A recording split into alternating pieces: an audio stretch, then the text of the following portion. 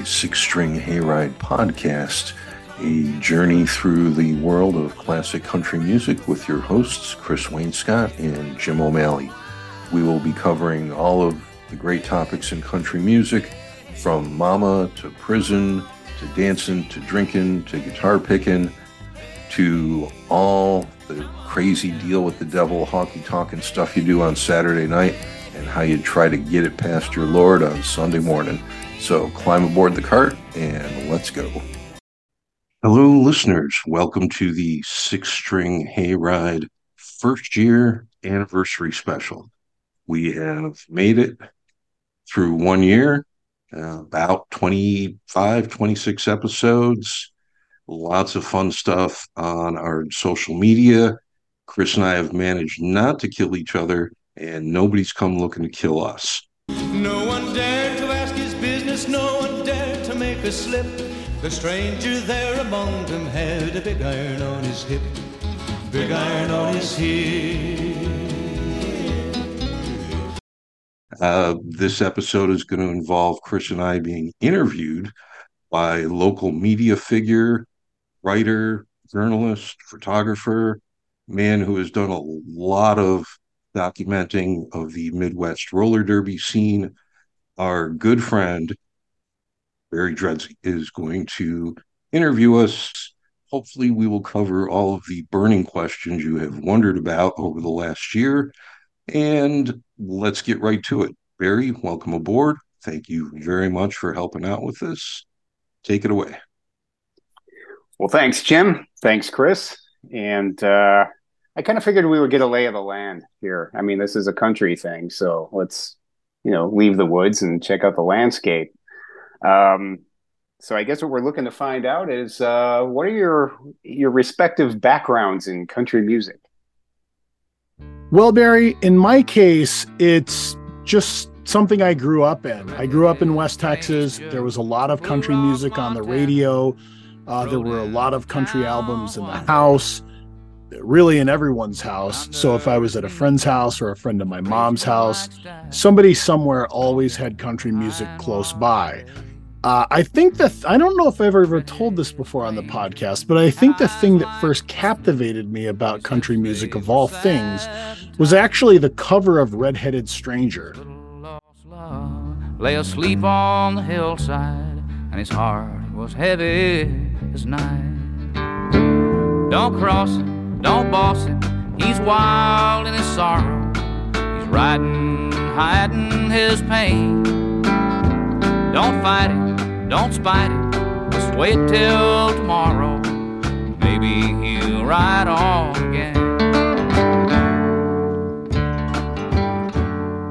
A yellow-haired lady leaned out of her window. By Willie Nelson. I remember staring at that album cover a lot as a kid, and something about it just kind of captivated me and wanted me to learn more about that world. I spent a lot of time listening to that album pretty much on repeat. And from there, I just sort of expanded out into all the other musicians that I knew were part of the scene, whether we're talking Waylon Jennings or Johnny Cash or Michael Martin Murphey, any of the guys who were big at that time. So it was just part of my youth when I was first growing up.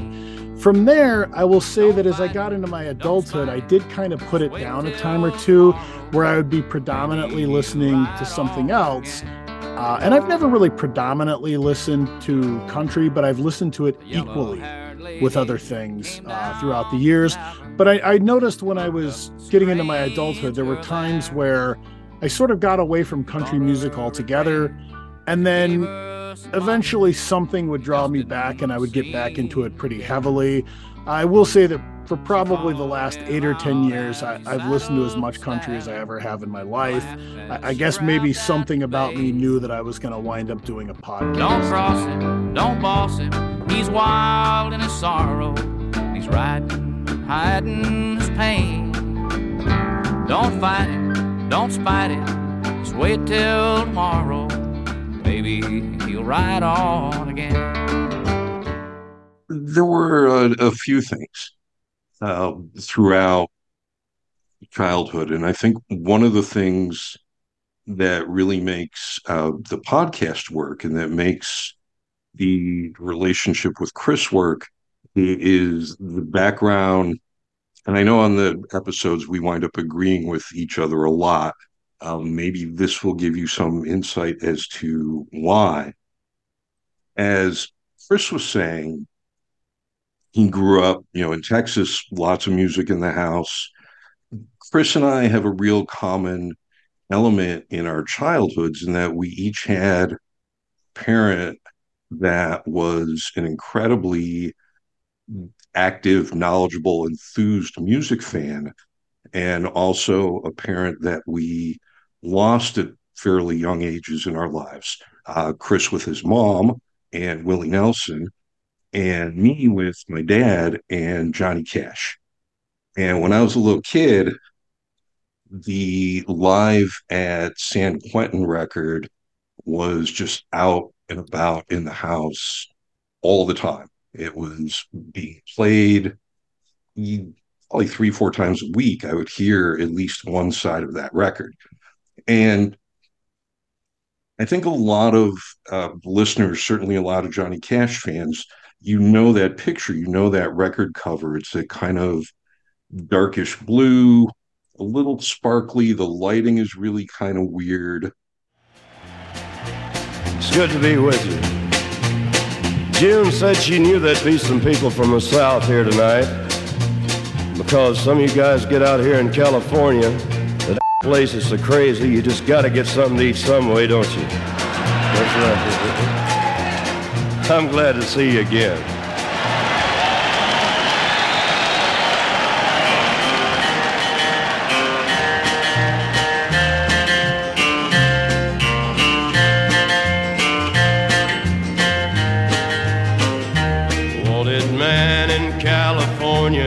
Wanted man in Buffalo, wanted man in Kansas City, wanted man in Ohio. And when you're a little kid and you see that record kind of propped up around the living room or your parents' bedroom or something, in rooms that are sort of half lit because dad's listening to the record, it makes an incredible impression. I mean, it really seemed like something that was not from Earth. It's Cash in kind of profile. Again, there's that weird different bluish tints throughout the picture, weird kind of lighting. It's not like the other record covers or magazine covers that a little kid sees around their parents' house. Usually with my mom's records, it was a very big, brightly lit picture of Bing Crosby's head. No weird lighting, no weird profile. It was just Bing smiling at you in kind of a creepy way now that I think about it.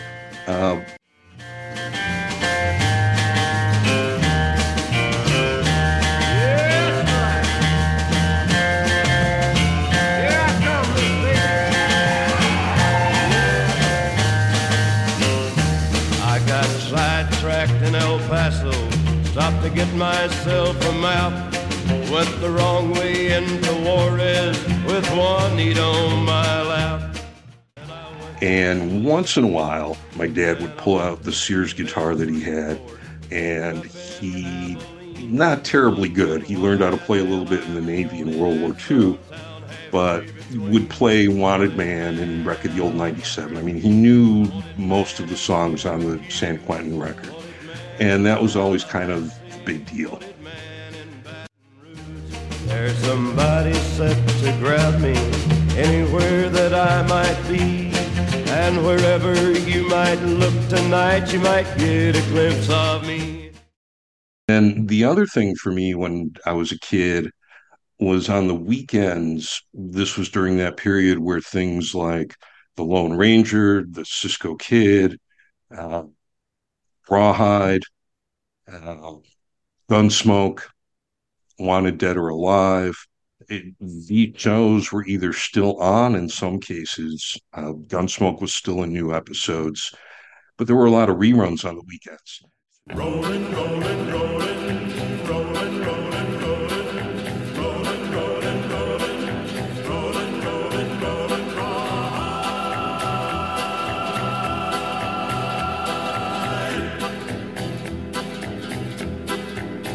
You had the cowboy thing, and then when they would do a full Gene Autry movie, you'd get the whole singing cowboy thing. I'm back in the saddle again, out where a friend is a friend, where the longhorn cattle feed on the lowly Jimson weed, back in the saddle again. And that just increased my interest in those types of cultural things. But also, I started getting both kinds. I was getting country from Johnny and from the Carters, and then I'm starting to hear Gene Autry, and I'm getting more of the Western thing. You get more of the accordion, a little more bouncy bass lines. And I found by the time I was in high school, and people at the time, it was things like Iron Maiden and Depeche Mode and Van Halen, and those things were all really big. And every once in a while, like South of the Border or Wanted Man or Wreck of the Old 97 would just pop into my head. And I would go home and that would be the music that I was listening to. And it just seemed, I either didn't notice or didn't care that it was just terribly out of touch with what everybody else was listening to. And a lot of that stuff wasn't very good. But again, it's just kind of always been there. That brings up another thought. Already, veteran listeners of the podcast know that, not every artist that you feature, is necessarily a country artist. For instance, you've had clips by Warren Zevon, Andrew Sisters, Walter Regan. How do you figure getting that, the non-country clips into a country podcast? It's interesting. I don't think I would have really thought to do that if it was me making the decision initially. If it was just me doing a podcast by myself, I don't know that I would have thought about that. But in either our first or our second episode, I believe it was the first one, the Murder Ballad one, Jim got a clip of Warren Zevon into that episode in a way that made absolutely perfect sense. Hang your head, Tom Dooley, hang your head and cry. You killed poor Laurie Foster and you know you're bound to die. You left her by the roadside where you begged to be excused. You left her by the roadside, then you hid her clothes and shoes. Took in the 4 a.m. show at the Clark. Excitable boy, they all said. And he bit the usherette's leg in the dark. Excitable boy, they all said. Always be a good boy, don't ever play with guns. But I shot a man in Reno just to watch him die. He took little Susie to the junior prom. Excitable boy, they all said. Excitable boy. And he raped her and killed her, then he took her home. Excitable boy, they all said. Excitable boy. Delia, oh Delia, Delia all my life. If I hadn't shot poor Delia, I'd have had her for my wife. And that kind of lets you think outside the box a little bit. One of the things we talk about a lot is how a lot of music crosses over. Dolly Parton, for example, just did her rock and roll album. A number of rock artists have made country albums over the years. Some of the fellas making nothing at all, and you can hear him cry. Can I go, buddy? Can I go down? Take your ship after mine. Gotta get down to the Cumberland mine. Gotta get down to the Cumberland mine. That's where I mainly spend my time. Make good money, $5 a day.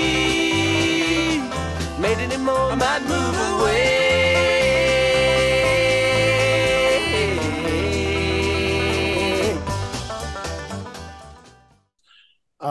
So it's one of those things where sometimes you can tell the story of country music by using music that's not necessarily country in and of itself. And I'm curious as to Jim's thoughts on this, since he's kind of the genesis of this idea. Come on aboard, I promise you we won't hurt the horse. We'll treat him well, feed him well. There's lots of room for you on the bandwagon.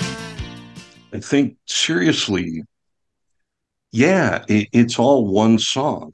I mean, for the sake of business reasons, sales figures, radio, uh, music videos, for all those business related concerns, I guess it's important to know the difference between folk rock and college rock and coffee house folk and classic country and NASCAR country and hair metal and death metal and DIY punk and synth punk and you're not going to have time to listen to any records if you're just trying to figure out what all the labels are.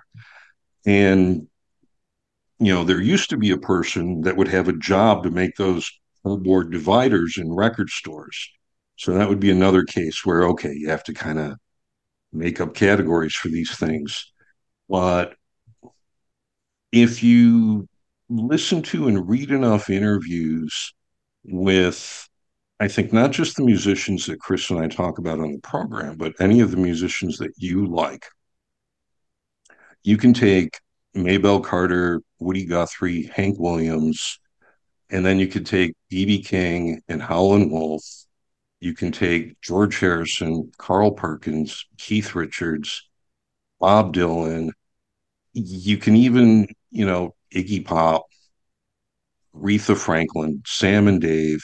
You can take this group of people, and if you look over the course of what they have said to their public over the years about growing up and about influences, the real common bonds are kind of consistent throughout.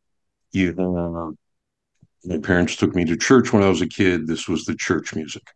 Certainly in country and blues and gospel and in rockabilly in the American South, that's a pretty well-known and well-established tradition in all of those musicians. Again, I don't care if it's Dolly Parton, Hank Williams, B.B. King, Steve Cropper, whatever. It's my parents took me to church, and it was the music. And then with the English musicians and more of the rock and roll side of things, you kind of get the same thing. Paul McCartney talks about there being a piano in the house and his parents being very musical, his mother going to church. Keith Richards was in a church choir, believe it or not, when he was a kid.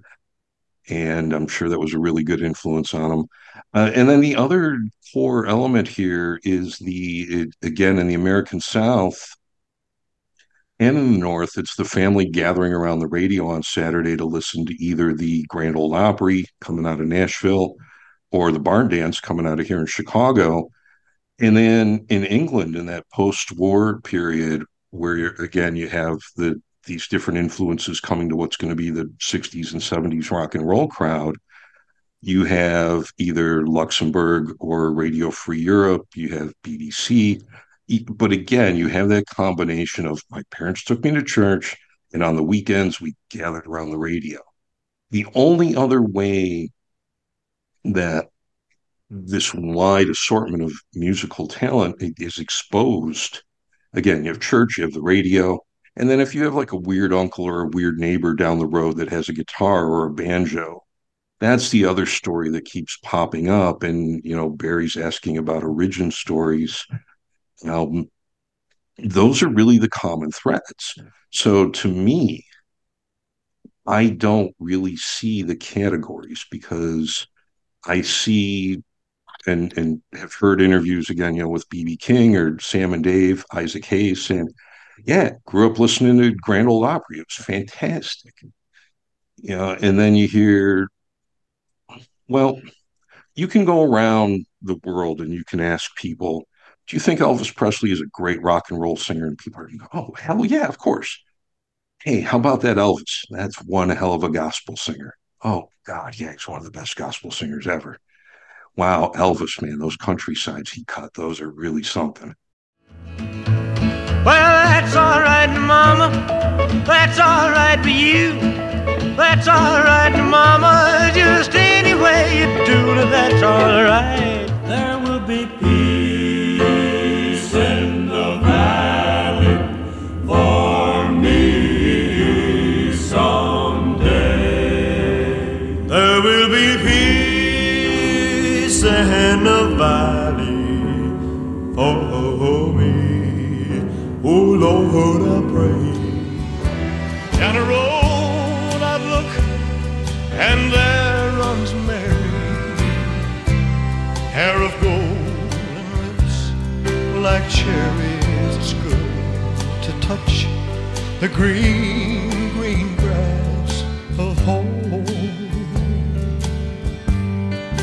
Yes, and they'll all come to me, arms reaching, smiling sweetly. Oh, it's good to touch the green, green grass of home. Yeah, geez, Elvis is a hell of a country singer.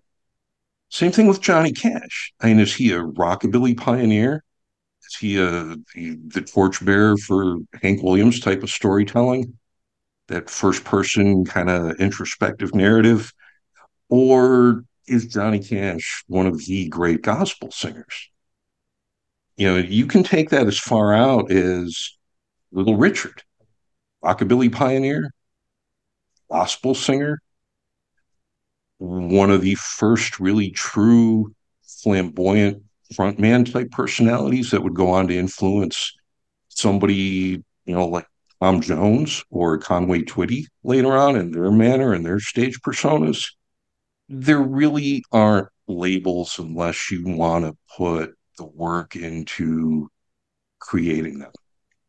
So when we were talking about murder ballads, the idea of Warren Zevon's Excitable Boy, there's no way that that song gets written unless Zevon is aware of things like Tom Dooley or, the Louvin brothers or any of these kind of, this woman wouldn't marry me, or maybe she would, but either way, I took her down to the creek and hit her with a log. That made me think of, I saw Arlo Guthrie one time, and he was telling a story about him and Pete Seeger were going to do a show at the site of the old Berlin Wall. I think it was in celebration of the wall coming down. And Arlo Guthrie wanted to play I Can't Help Falling in Love with You. Can't Help Falling, the Elvis tune.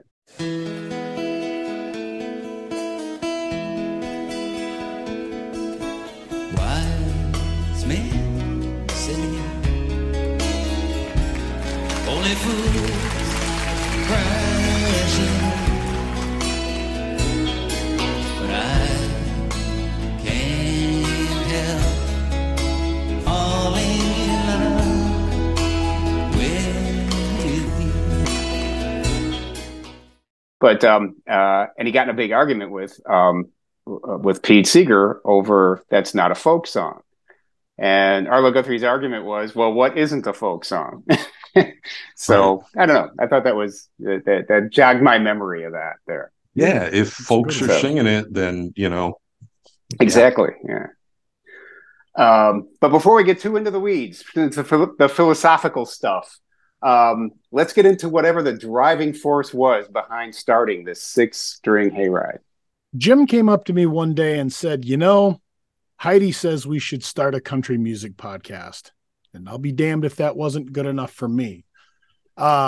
Since Jim and I have known each other, which is well over 20 years at this point, we've always engaged in pretty deep musical discussions. And like Jim mentioned earlier, we do have a tendency to agree on most things. I mean, listeners obviously have picked up on that on the hayride. That was wonderful. Bravo! I loved that. Oh, it was great. Well, it was pretty good. Well, it wasn't bad. Well, there were parts of it that weren't very good, though. It could have been a lot better. I didn't really like it. It was pretty terrible. It was bad. It was awful. It was terrible. Get him away! Hey, boo! Boo! but a lot of times there's nuance on exactly what we are agreeing with.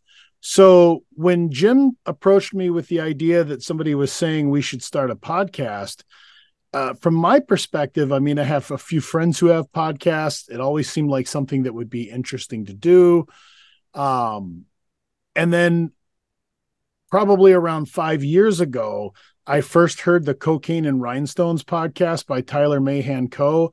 Thought it was one of the most incredible things I've ever heard because he does more research per episode than anyone. I mean, hundreds and hundreds of hours of research go into all of his episodes. And I thought, I'm really impressed with how well done that show is. And I know I'm never going to have to feel like I need to compete with that.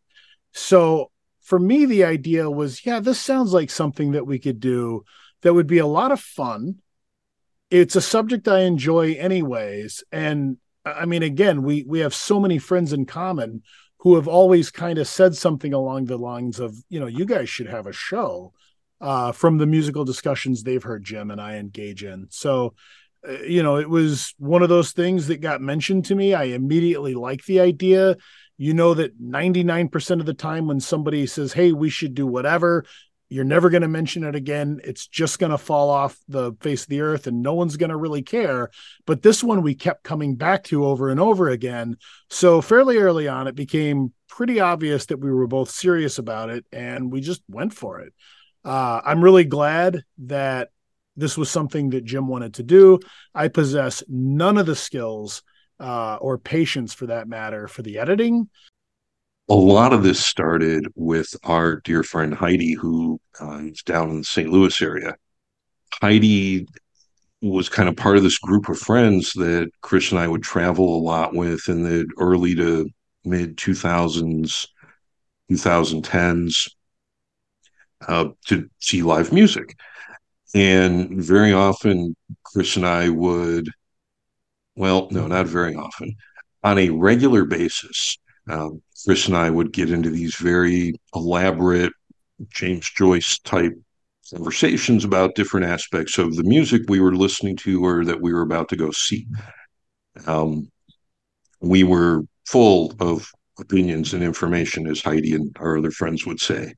And there was a lot of good natured, all right, professor, we get it, thanks, we know kind of stuff. And Chris and I very quickly carved out our little corner in that world of being sort of professor-like but actually knowing what we're talking about because it was really, going back to childhood, a deep love of most kinds of music. And at one point, this is in the early 2000s, I had joked about running for president. And, like Chris said, you got a circle of friends, you talk about stuff, everybody's got some, hey, let's buy an island and start a commune type thing. And when I pulled out hey, I'm 35, I'm going to run for president, Heidi actually shows up from St. Louis in Chicago for a concert we were going to with a bag of buttons that she had made to support me running for president. I still have a few of them. So, Heidi is that solid and amazing of a friend where she will take your crazy idea and then add a few steps to making it a reality. So, yeah, this thing came up. You and Chris really talk about music a lot. You know a lot about music and, blah, blah, blah, blah, podcast. And this is sort of tail end of the pandemic time. So people are at home. We have some free time. Chris and I certainly have no shortage of music to listen to in our homes.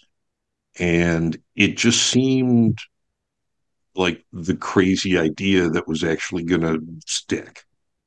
This is, maybe last July of last year. And all of a sudden, there's like a long thread of text between us. Well, maybe we could do this. Maybe we could do that. And I had kind of thrown out the name Six String Hayride as just sort of something to work with. And that's kind of where we stopped. And it's pretty good. It works. But originally, the idea was to try to do a very structured almost Ken Burns kind of timeline type format and try to take the history of the guitar through country music. Maybelle Carter, Ed Atkins, Don Rich, Carl Perkins, Luther Perkins, no relation, through Marty Stewart and people like that. And then Rolling Stone magazine. Neither one of us are subscribers at this time. We have been way in the past, but they did us the most magnificent favor. They handed us a podcast on a double fold album that you could just open up and everything we needed was right there. It's the thrill that'll get you when you get your picture on the cover of the Rolling Stone. Rolling Stone. Wanna see my picture on the cover? Stone. Wanna buy 5 copies for my mother? Yeah. Stone. Wanna see my smiling face on the cover of the Rolling Stone? Rolling Stone magazine took it upon their silly selves to publish a best country albums of all time list. I think it was a top 50 that they did. We only really dealt with the top 20. I'll get to that in a second. But I think Chris had seen it first and sent me the link, and I looked at it. And then there's another long bursts of texts that are like, what? But, really? No, come on. And the podcast was sort of growing out of that, holy crap, are they really picking these records? And we were both kind of simultaneous. It was like, oh, we could do better than that. Oh, podcast. And I, like Chris said, and I really appreciate that. You could probably do the editing if I showed you what to do and then locked the door and left you in the room. But I have a background in college radio. When I was at DePaul in the mid 80s, I learned radio on the late 50s, early 60s board that had been at WGN studios here in Chicago. So I did college radio for a bit. I did a lot of DJing work. And then in the mid 80s, I got roped into field recording. From about 1987 to about 1991, there was this wonderful period in live music where the Allman Brothers reunite and discover a youngster named Warren Haynes, and he really helps glue that band back together. Now you gotta let your soul shine, just like my daddy used to say. He used to say, soul shine, it's better than sunshine, it's better than moonshine, damn sure better than rain. And the Allman Brothers encourage people to bring portable recording equipment around. The Grateful Dead, a band that we've talked about a lot, a band that, kind of got its early start as Bill Monroe fans who wanted to have a jug band. And they really had this nice kind of second golden era from about 87 to maybe about 1990, 91. And again, that was a big part of the culture. You can ask Barry or Chris, who have been roped into helping me lug equipment around over the years.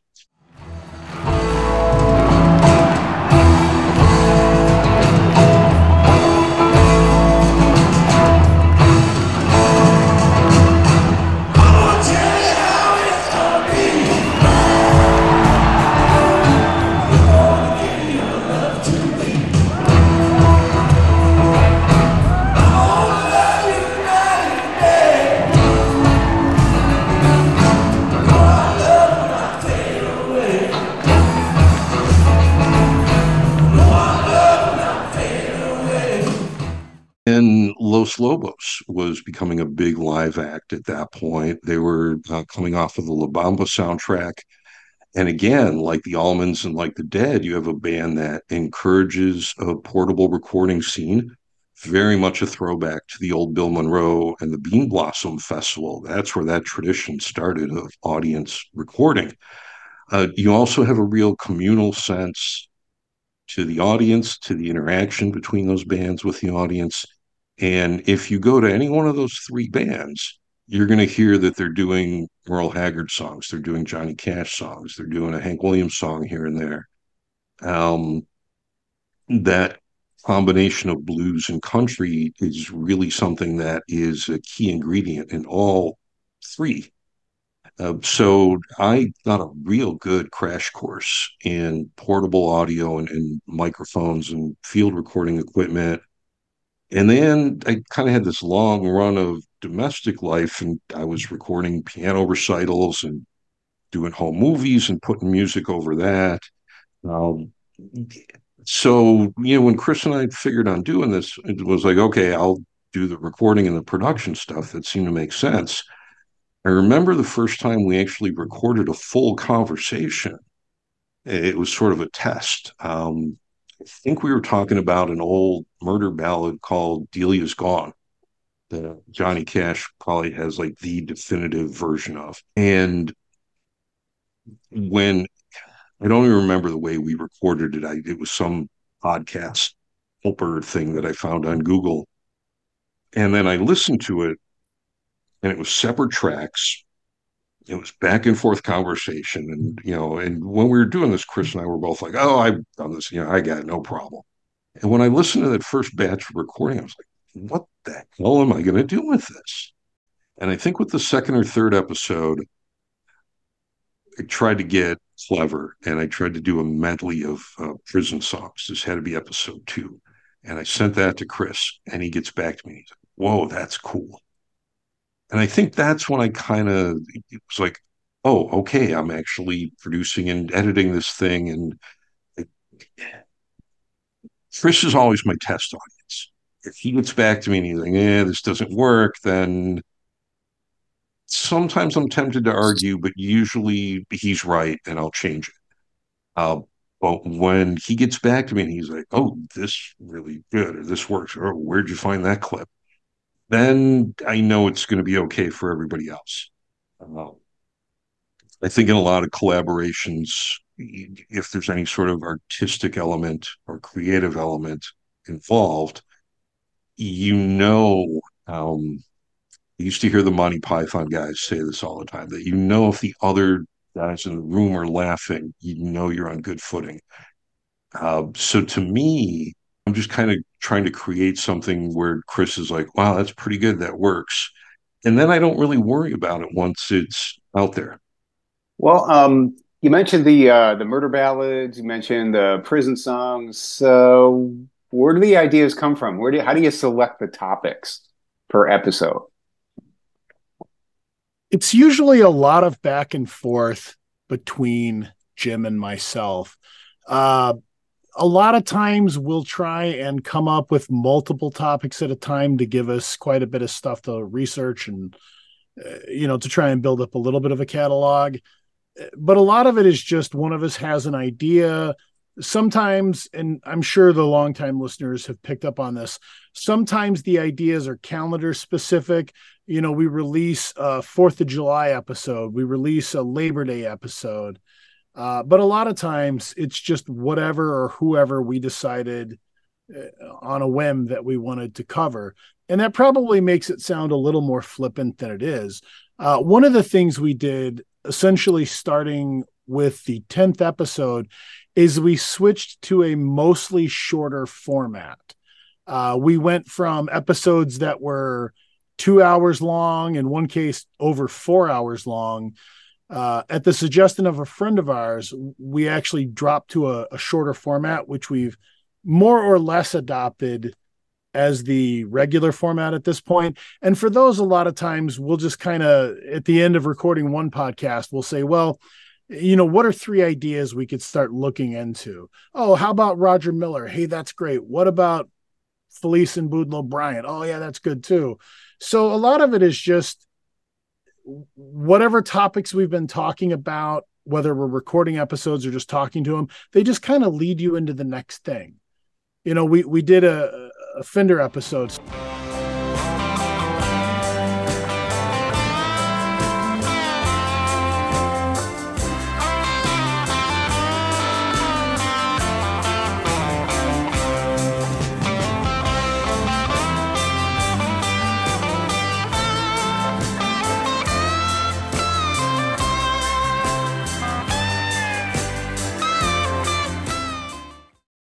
So now you got to do a Gretsch episode.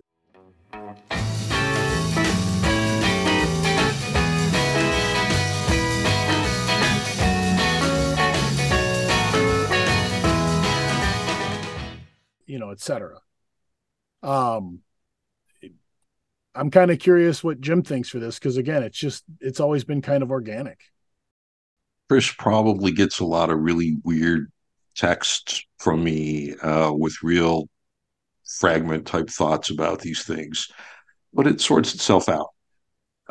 Much like with the production work and the editing work and the choosing of the samples and the clips that I put in the episodes, topics is another one where I've gotten a lot of freedom and a lot of patience from Chris, and I owe you a pint for that one, man. Um, the original thing, like I had said earlier, was going to be this long guitar tutorial, and then it quickly became the rebuttal of the Rolling Stone list. And at that point, we looked at the calendar, and it was around Columbus Day of last year, early October. And we thought, okay, we have to kind of grab people right away. You have to get people's attention. I mean, we're doing this for fun and for love of music, but we do want to get listeners. So, there is a commercial aspect to this. And it very quickly became, oh, Halloween's coming. We should do murder songs because there's a lot of them in folk and country. It's an excellent, topic, perfect for Halloween. So we did that. And then we realized in the discussion that the other side of the coin really is to do prison. So those first two kind of made themselves known in a real obvious way.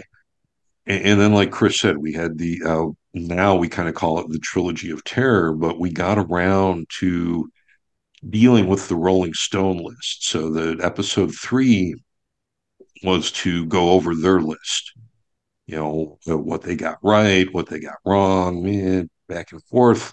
And that one's a few hours. Then episode 4 was Chris's personal top 20. And that one's about 2.5 to 3 hours. So with the fifth one, with the last part of the Trilogy of Terror, we had my rebuttal to the list and then my personal top 20. And, I think that was right around the time when Jeff Beck passed away. So we also had done a segment honoring his work. And that episode is about 4.5 hours. So, if you're going to drive from Chicago to Nashville, those are the episodes you want to listen to when you're doing the pilgrimage. That's very much our Trilogy of Terror. And then after that, it was sort of like, okay, we got all the brainstorming stuff we talked about all summer out of our system. Now, what do we do? And it just, like Chris said, there's a lot of back and forth, but I think there are some things that if you're doing a country music podcast, there's some things that you just have to do by definition. We had to talk about the difference between country and Western. We had to talk about Gene Autry and all the old cowboy shows. We had to talk about how people make a list of the queens, Dolly Parton, Emmy Lou, Maybelle Carter, June and her sisters, the Carter girls, people like Alison Krauss. It becomes kind of self-defining. It just becomes obvious, if you're really thinking about what you're doing. I think in the last couple of months, we've finally gotten caught up with our Willie to Johnny balance. We did a nice episode where Chris was really all over that one, where we were talking about the concept albums that Willie Nelson did in the 70s. And then we actually got in the cart and rode up to Detroit weeks ago and saw Willie perform. And that became a nice little episode in and of itself. We're now sort of at a regular 30 to 60 minute type format, depending on the topic and our enthusiasm. It's been a lot easier for the production and the editing. I think it's made it easier to, with the first half dozen or so, it was kind of like, well, I'm done working on it. It's ready. That was the schedule. And now we're deliberately doing 3 episodes a month. So, Hayride listeners, you can get us wherever you get your favorite podcasts 3 times a month. You can hook up with us on our Facebook page, Six String Hayride, and you can reach out to us at Yahoo email, again, Six String Hayride.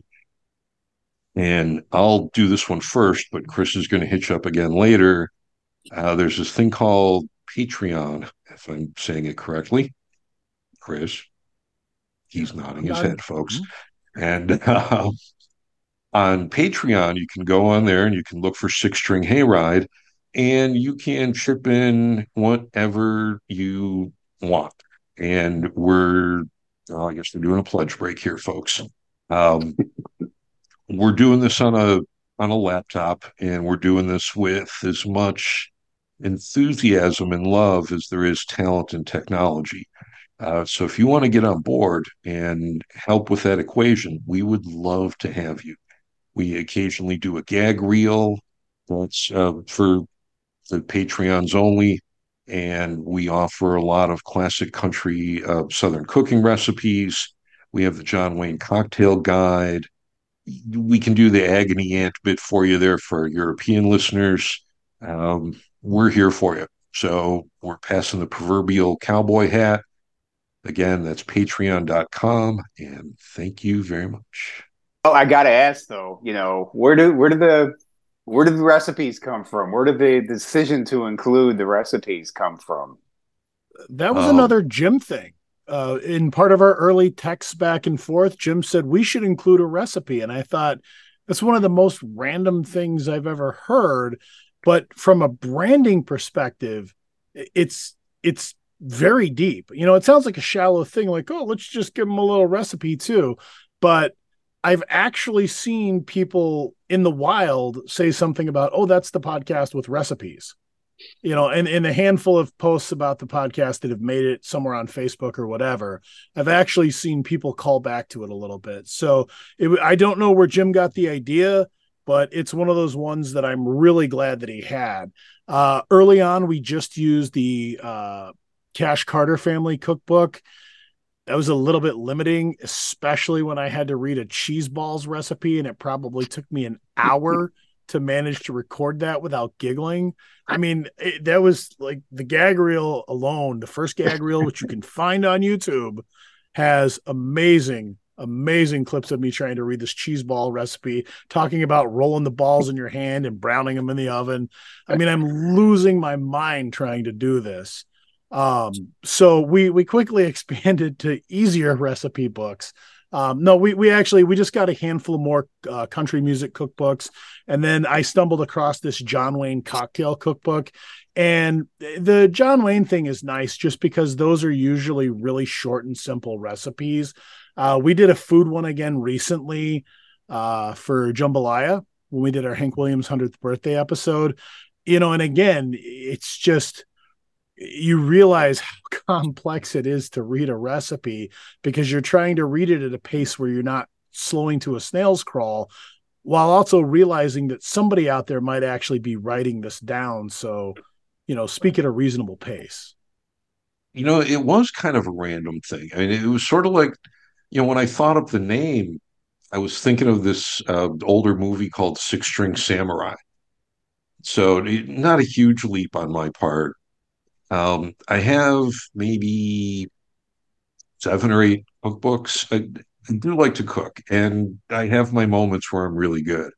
But I have a couple Irish pub food type cookbooks, and I have a couple New Orleans and Tennessee type cookbooks, and I have the Johnny Cash, June Carter family South. In the Appalachian area, you have Scottish and Irish influence. In Louisiana, you have Creole and you have French influence.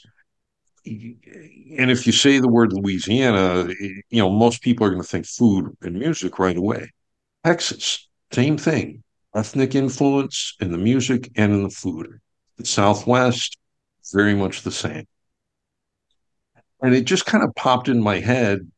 I wasn't banking on us having a successful show because of name recognition.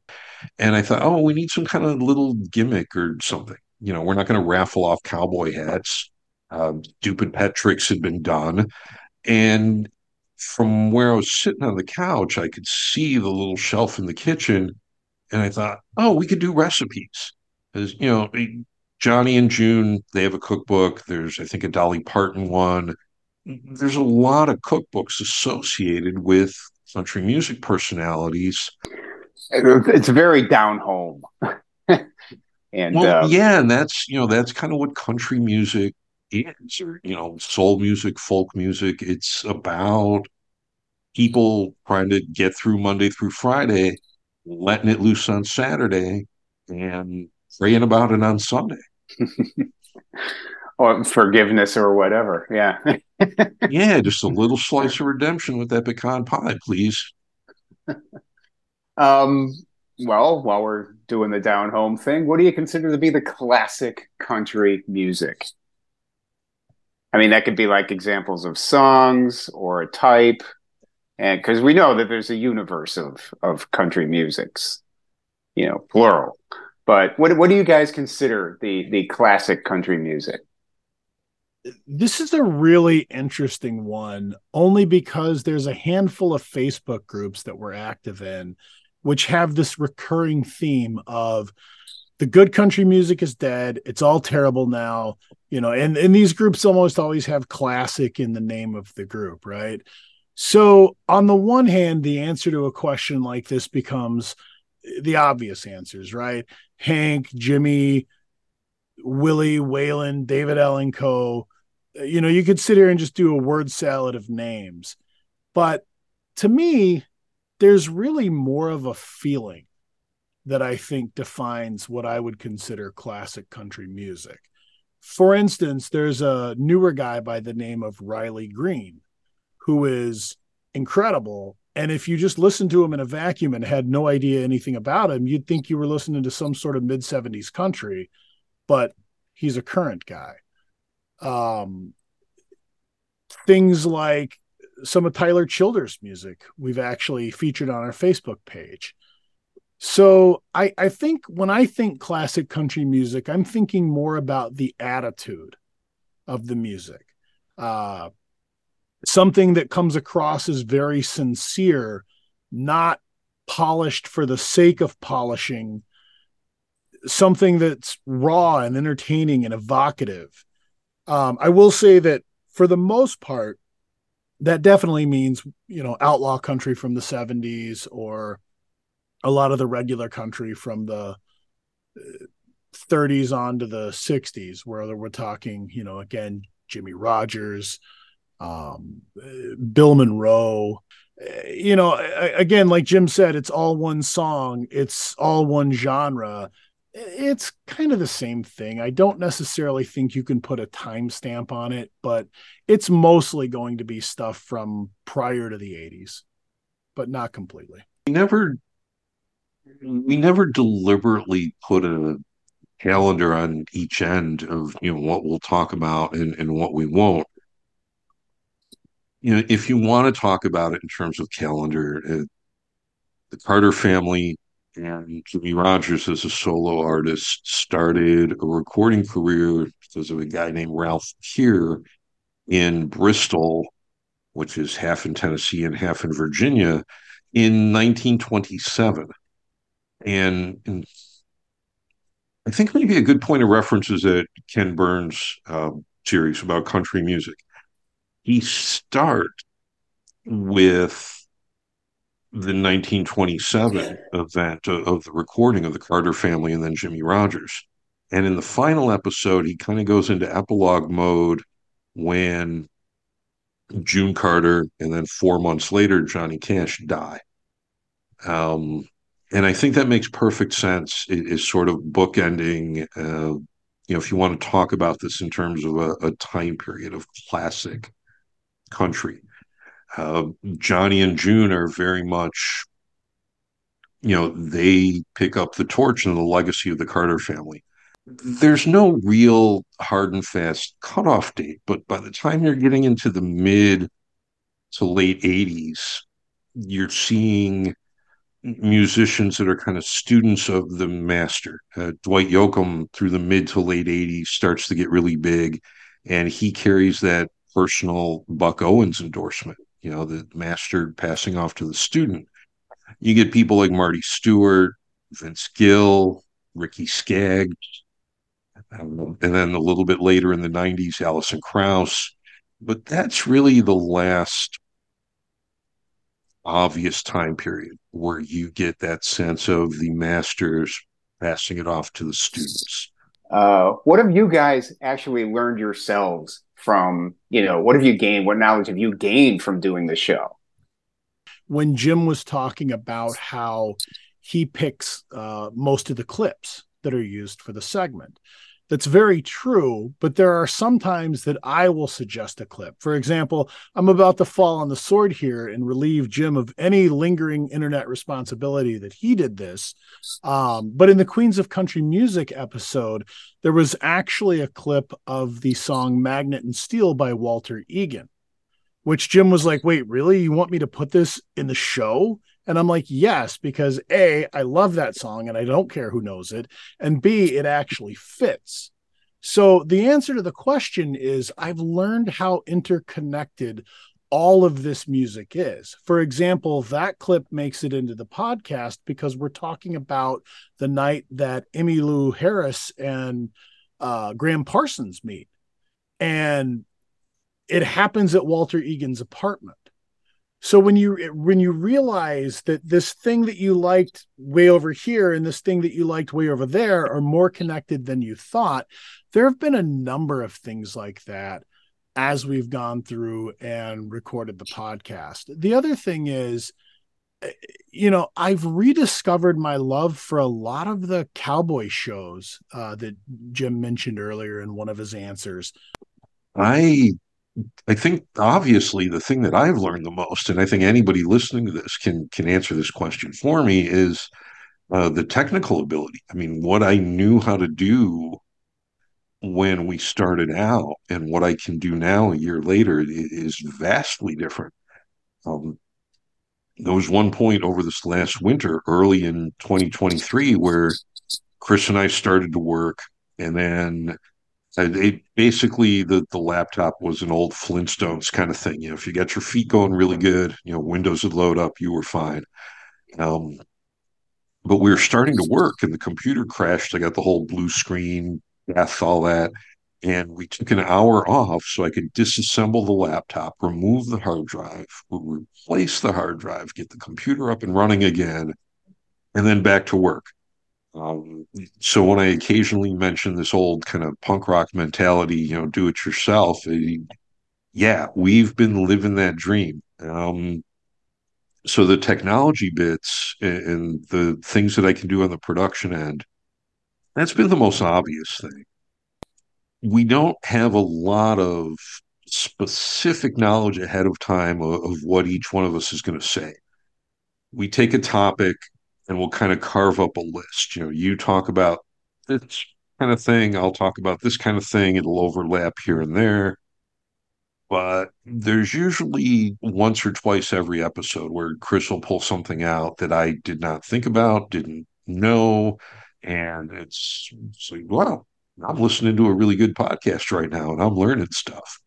And then the other thing that I've learned, although we've mentioned it a couple of times today, Jim does all of the editing and 99% of the production, but I've learned how to think in terms of the finished product. There's been a few times when we're recording where I'm able just to drop in a verbal editing note, hey, Jim, this is what I mean with this. Maybe this clip would work or whatever. Also, the thing we haven't talked about, which I think was another incredible idea of Jim's, is how we'll sometimes drop movie or show clips, TV show clips into the episodes. So for example, in the Murder Ballads episode, there's a little clip from The Godfather, and I had no idea that was coming.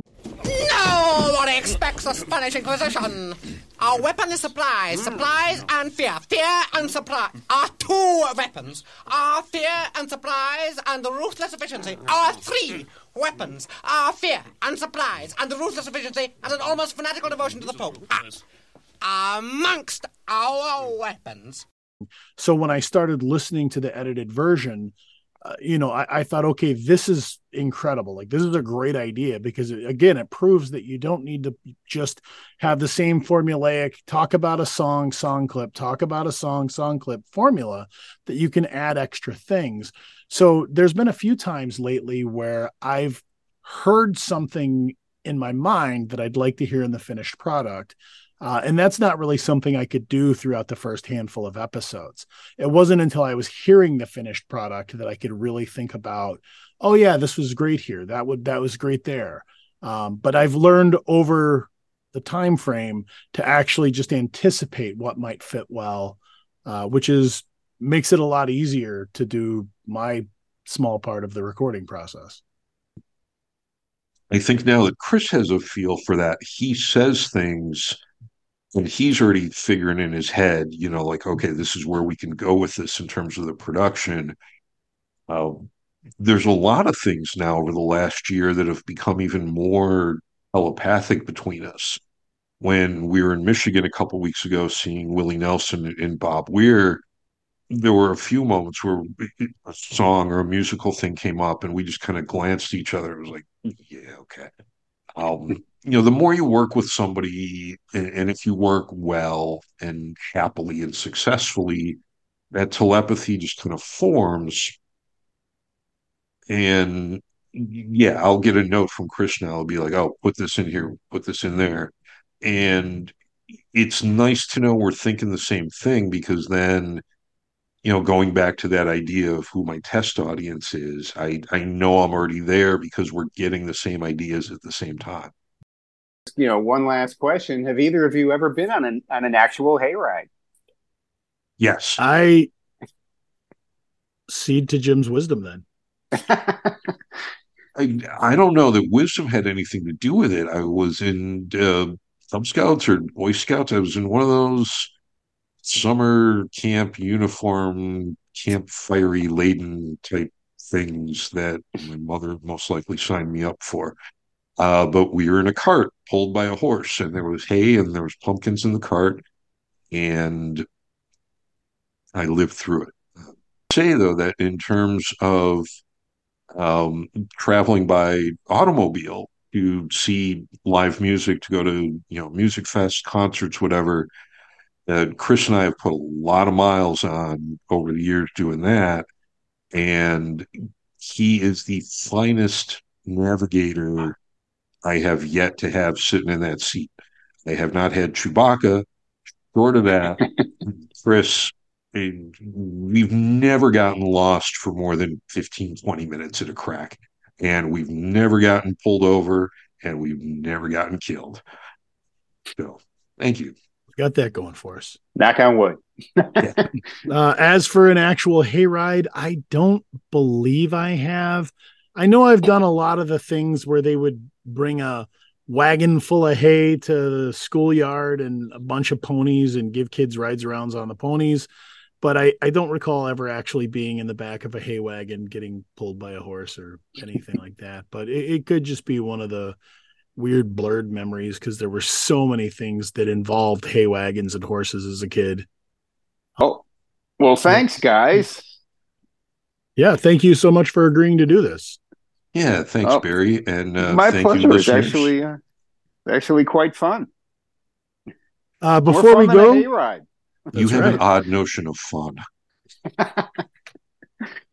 Before we go, I do want to make one last, I guess we'll go back to the pledge drive meme that Jim used earlier. So we've talked about a couple of things throughout this episode. We talked about the early challenges with the free software, which was all we could afford at the time. We talked about the laptop dying early on in production. So a couple of things I want to point out to listeners. First of all, that to this day is the same laptop that Jim is using. It's been rebuilt, but it's the same laptop.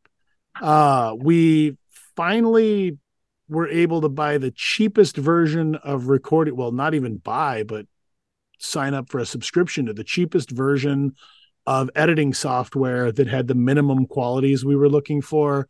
Basically, we're doing all of this on our dime, which is to say, if you go to patreon.com and search for Six String Hayride with six spelled out, it'll give you the option if you'd like to become a patron of the show and donate a little bit of money. Barry actually was our first patron. That did not buy him the ability to do this interview, but if anybody else out there would like to try and bribe us for the next one, we're open to all bribes. But no, seriously, if anybody out there does feel like becoming a patron of the show, we would sincerely appreciate it. I mean, essentially, we want to use the money to get Jim a better computer. We'd like to get even better recording software.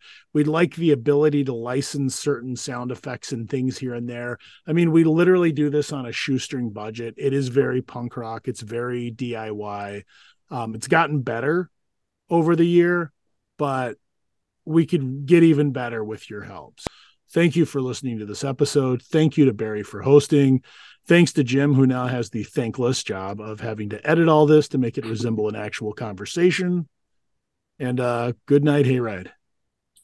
Email us at sixstringhayride@yahoo.com. Six is spelled out.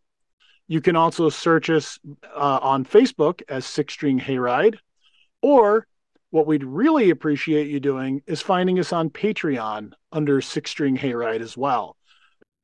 Well, folks, thanks again for joining your hosts, Chris Wainscott and Jim O'Malley, on the Six String Hayride Classic Country Podcast. We are here for all of your classic country, rockabilly, early rock and roll, little gospel, little blues, a lot of excellent country music themed recipes. And basically, we are here to keep your musical circle rockin', boppin', and very much unbroken. So thank you for sticking with us. We will see you down the road real soon. And again, whether it's in your home, in your community, wherever it is you do your thing, keep your circle unbroken. Stay well, stay safe, and we'll see you real soon. Oh, can the circle be unbroken by and by, Lord, by and by?